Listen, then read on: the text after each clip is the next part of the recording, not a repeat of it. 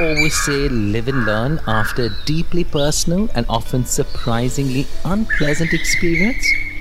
Well, I aim to turn that idiom on its head with more positive reinforcement through this podcast. Hi, I'm Shivraj Prashad, your host. The folks I've interviewed on my episodes have all taken that leap of faith to bring you the means to live a better life. Start early, start early, start early. Stay invested, keep investing. Start early, stay invested, keep investing. So what that means is that the power of compounding, let it be your biggest friend. Right? There's no good time to get started. Start tomorrow morning, you hear me. Believe me, you'll thank me 10 years from now. Just get started and remain invested. There's no need to sort of panic or take out money. And please invest regularly, every month, like a discipline. Time is your best friend. And last but not the least, trust a professional. Are you intimidated at the prospect of investing and saving and managing your finances? I don't know about you, but all this talk of equity, bonds, mutual funds, fixed deposits, etc., send me literally fleeing for the forest. Every time my financial advisor approaches me, I blindly say yes. This despite the fact that I've been defrauded in the past by financial institutions who take your money, promising you the moon, but let you down. Now, this pandemic and all that has happened in the last 2 years has definitely brought back the focus on securing not just mine, but I reckon everyone's future. But how do you do it transparently and securely and with minimal fear?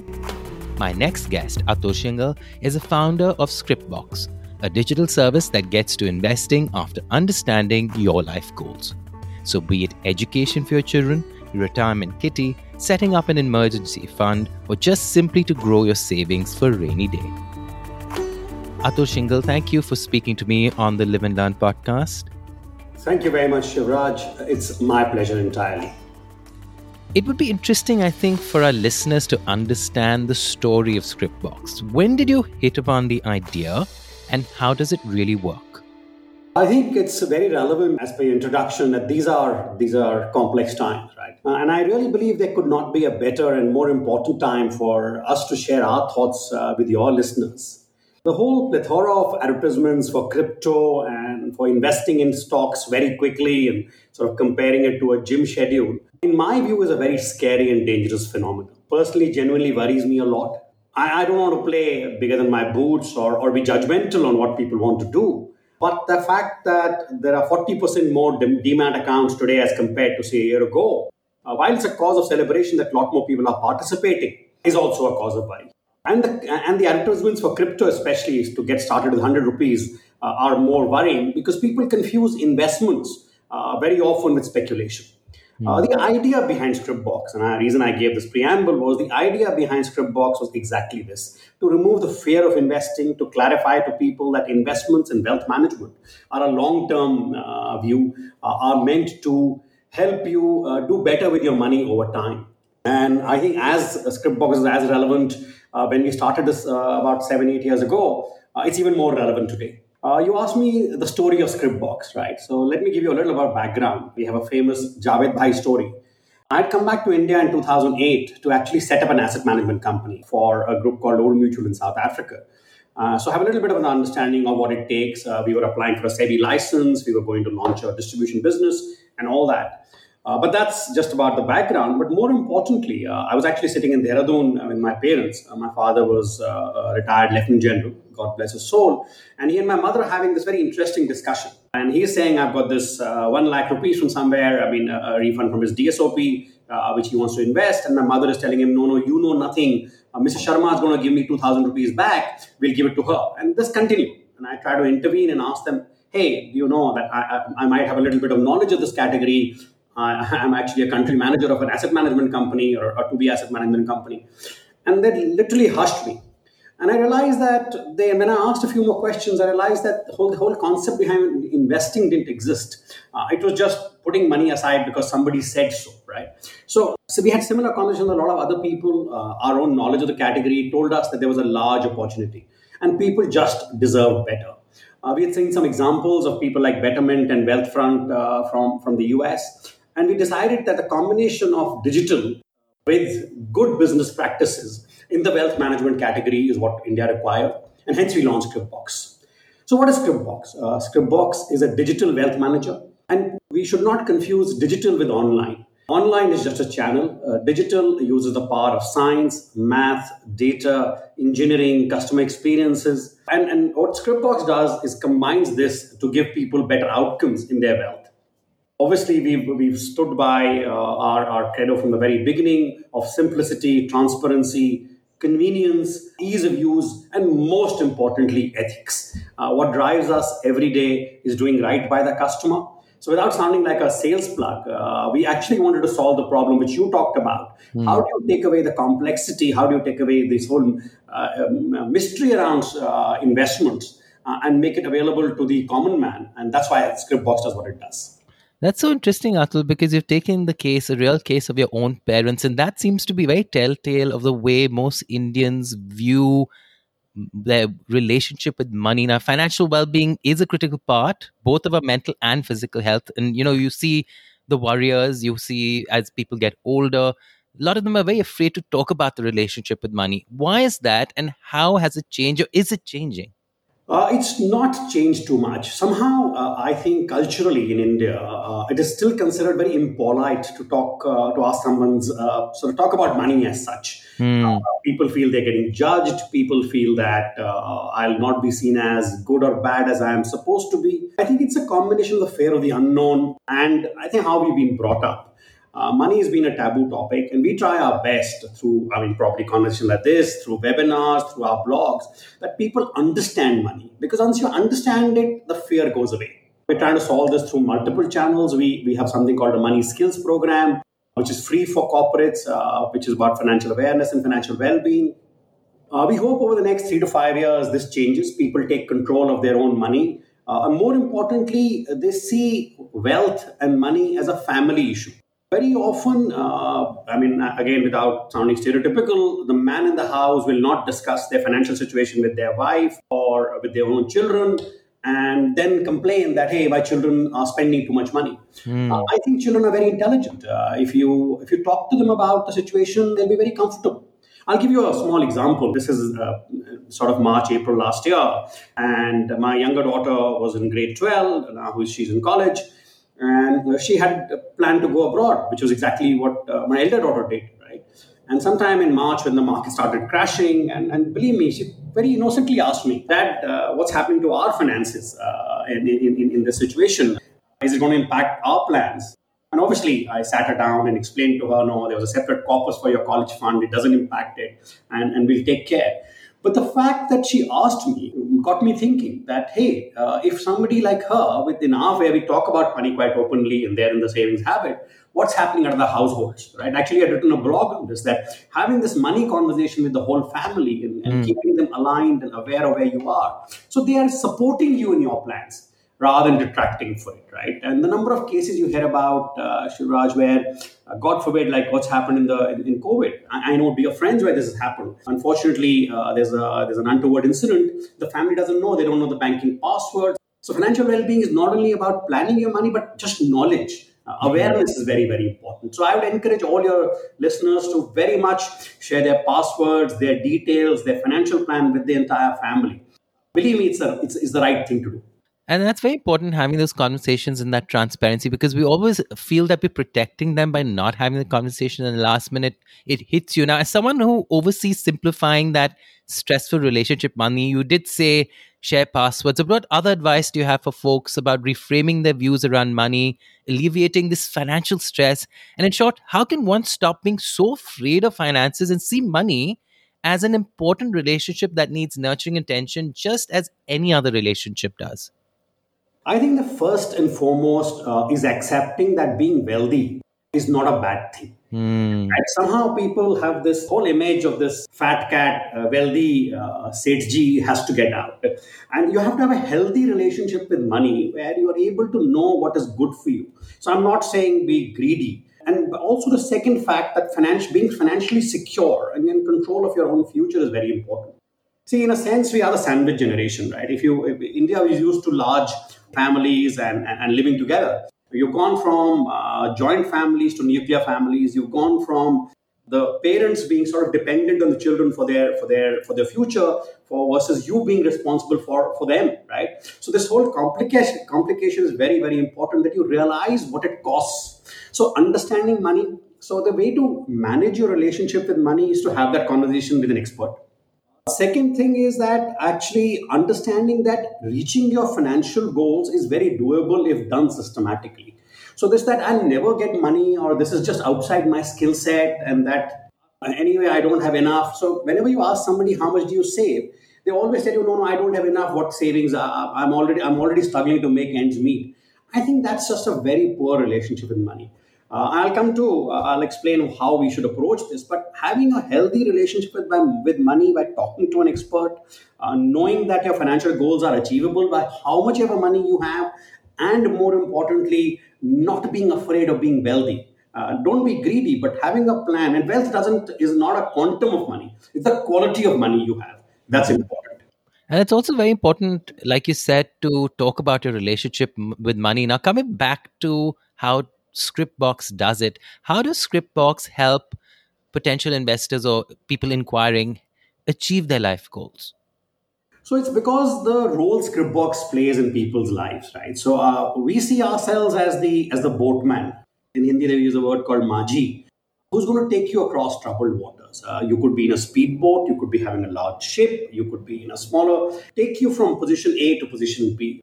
We demystify the whole concept of money, right? That if you put 10,000 rupees a month aside and you increase it by 10% every year, what will you get to? So converting your life goals into financial plans or financial goals, and converting those investment plans to reach those financial goals. So just breaking it down into easy to understand parts by using science and math and technology and tools, and helping you define this path, and more importantly course correcting as you go along, right? Because circumstances change. You might get a large bonus, COVID might happen, you might have a health issue. So making sure that you have a plan, you're reviewing regularly, your asset classes are aligned to that. So the whole science behind wealth management, which is not about investment returns, but yeah, staying with you through the journey, is what Scriptbox essentially does. And if someone were to say, I'm bombarded every day with promises of sound financial advice from banks and online sources, why would you say they should choose Scriptbox for their financial needs? I think they're bombarded with promises of cheaper alternatives, saving fees, better returns. I mean, you can see that, right? And I talked about the crypto ads, and I've talked about everything else. And rarely do you see the proposition to be around the customer and their desired outcomes, right? You largely see this whole mindset of e-commerce about online and hence discounted, hence cheaper, coming to the wealth management industry. And that's not sound advice. Sound advice is not picking up a new NFO, and sound advice is not. So there's a famous Maruti ad which says "Kitna deti hai," and I think that mindset is wrong. It's "Kafi deti hai," right? The whole idea behind meeting your financial needs is like the Scriptbox brand promises financial santushti. Right? We are here to give you peace of mind. We are here to hold your hand and take you across to the other side. And we do this by first and foremost being aligning with your life goals through ethics and values. Obviously, we are very proud of what we built in terms of it's a best-in-class solution, fully digitally native. It leverages the power of science. We've got algorithms, completely unbiased fund selection. It's got, like when you are withdrawing funds, which people will, right? When you invest, you also need to withdraw for your children's education or for buying a car. Those are tax optimized. So it's basically doing right by the customer, and it's not doing right by the customer when you are starting. It's right through the entire journey, which is very, very important. As an example, with due respect, when the Franklin Templeton fiasco happened, none of our portfolios had even one Franklin Templeton fund, because we chose that we would rather give people's comfort than give them only returns, right? As they say very famously, it's not about only return on capital, it's equally important return of capital. So, to your point, sound financial advice is long term. It's about securing capital. It's about meeting life goals. And those are the conversations to have. And I think that's what we do at Scriptbox. Now, I began this podcast with saying that the whole exercise of financial planning, and that scares me actually, with the right mix of instruments can be very confusing. How would you say someone should go about creating a financial plan, keeping in mind various assets one must have in their portfolio? Is there an ideal mix one should strive towards for an ideal asset allocation of one's wealth? That's a very deep question, Shivraj. I think there's a complete science and a practice behind it. There are certified financial planners, and those are practices. I mean, you can do that at Scriptbox, or there are other financial planners who will do this for you. I can probably do another podcast on that. But that said, each individual financial plan depends on your personal wealth stage and life stage. And what I mean by that is your current net worth. Do you have children? Don't you have children? How many? Do you want to become an entrepreneur? What age do you want to retire? So the financial plan is essentially a roadmap for you to meet your life goals by combining what money you have, how you invest it, and how it grows over. So just to begin with, for any financial plan to make any sense, it's got to be funded. So first and foremost, and this is something that it should be a cardinal rule in everybody's life, save at least 20 to 25% of your income. This is non-negotiable, and from day one and forever, right? So before you start putting food on the table, it's like paying rental, right? It's like paying a utility bill. It's like paying your mobile bill. It's even more important than that. That if you do not save from the day one you earn your salary, and hence I say, even if you're earning 50,000 rupees or 20,000 rupees, if you're not putting aside X percentage of your income every month, you will not be able to meet your financial goals. Secondly, invest this money. Don't put it into a savings account. Don't put it under your mattress. Don't give it to a friend. Thirdly, invest with a purpose. So be very, very clear, right? And when you're looking at financial planning, it's not only about your equity portfolio, and hence people get scared, right? Look at your total assets. How much do you have in property? Could be inheritance, could be something you invested. You also have a provident fund typically. You also have possibly some insurance policy somebody sold you. So the financial plan is, if you understand it, if you break it down into these component parts, saying that, hey, what are my life goals? So a good plan, I'll give you a simple one. Make sure, think about financial plan in 3 jam jars. First jam jar, I would call emergency fund. Make sure 6 months of expenses, and especially now with COVID, because anything could happen. You could lose a job, there could be an interruption of your income. 6 months of family expenses are put aside in a liquid fund, which is easily accessible, has no risk associated with it. Then put money aside for your short-term needs, right? So you might be wanting to, say, upgrade your car. You might want to, so larger ticket, smaller ticket, you might want to take an annual holiday. Those shouldn't come out of your operating expenses. Those should be put aside on a regular basis and put into, again, a slightly, say, debt instrument. Then you have your life goals, right? Which could be retirement, could be children's education, and those can go into higher risk, higher return investments like equity. So basically, for every life goal or for every financial goal, you'll have a different asset allocation, and those will change over time, right? And a lot of people say that when you're turning 60 or retiring, you really shouldn't have any money in equity. We don't believe that, right? Given that most people will live to 85, 90 today, given today's healthcare, etc. If you're putting all your money into fixed deposits when you turn 55, 60, you're just not going to beat inflation. It probably makes much more sense. So as much risk as a 25, 35-year-old can take for, say, in a 10-year scenario, a 55, 60-year-old can take. So typically making sure that your financial plan aligns to your financial goals, and you have to get an expert in this. And this is not to, again, sell Scriptbox. This is very, very difficult unless you're very educated and you're doing this on a regular basis.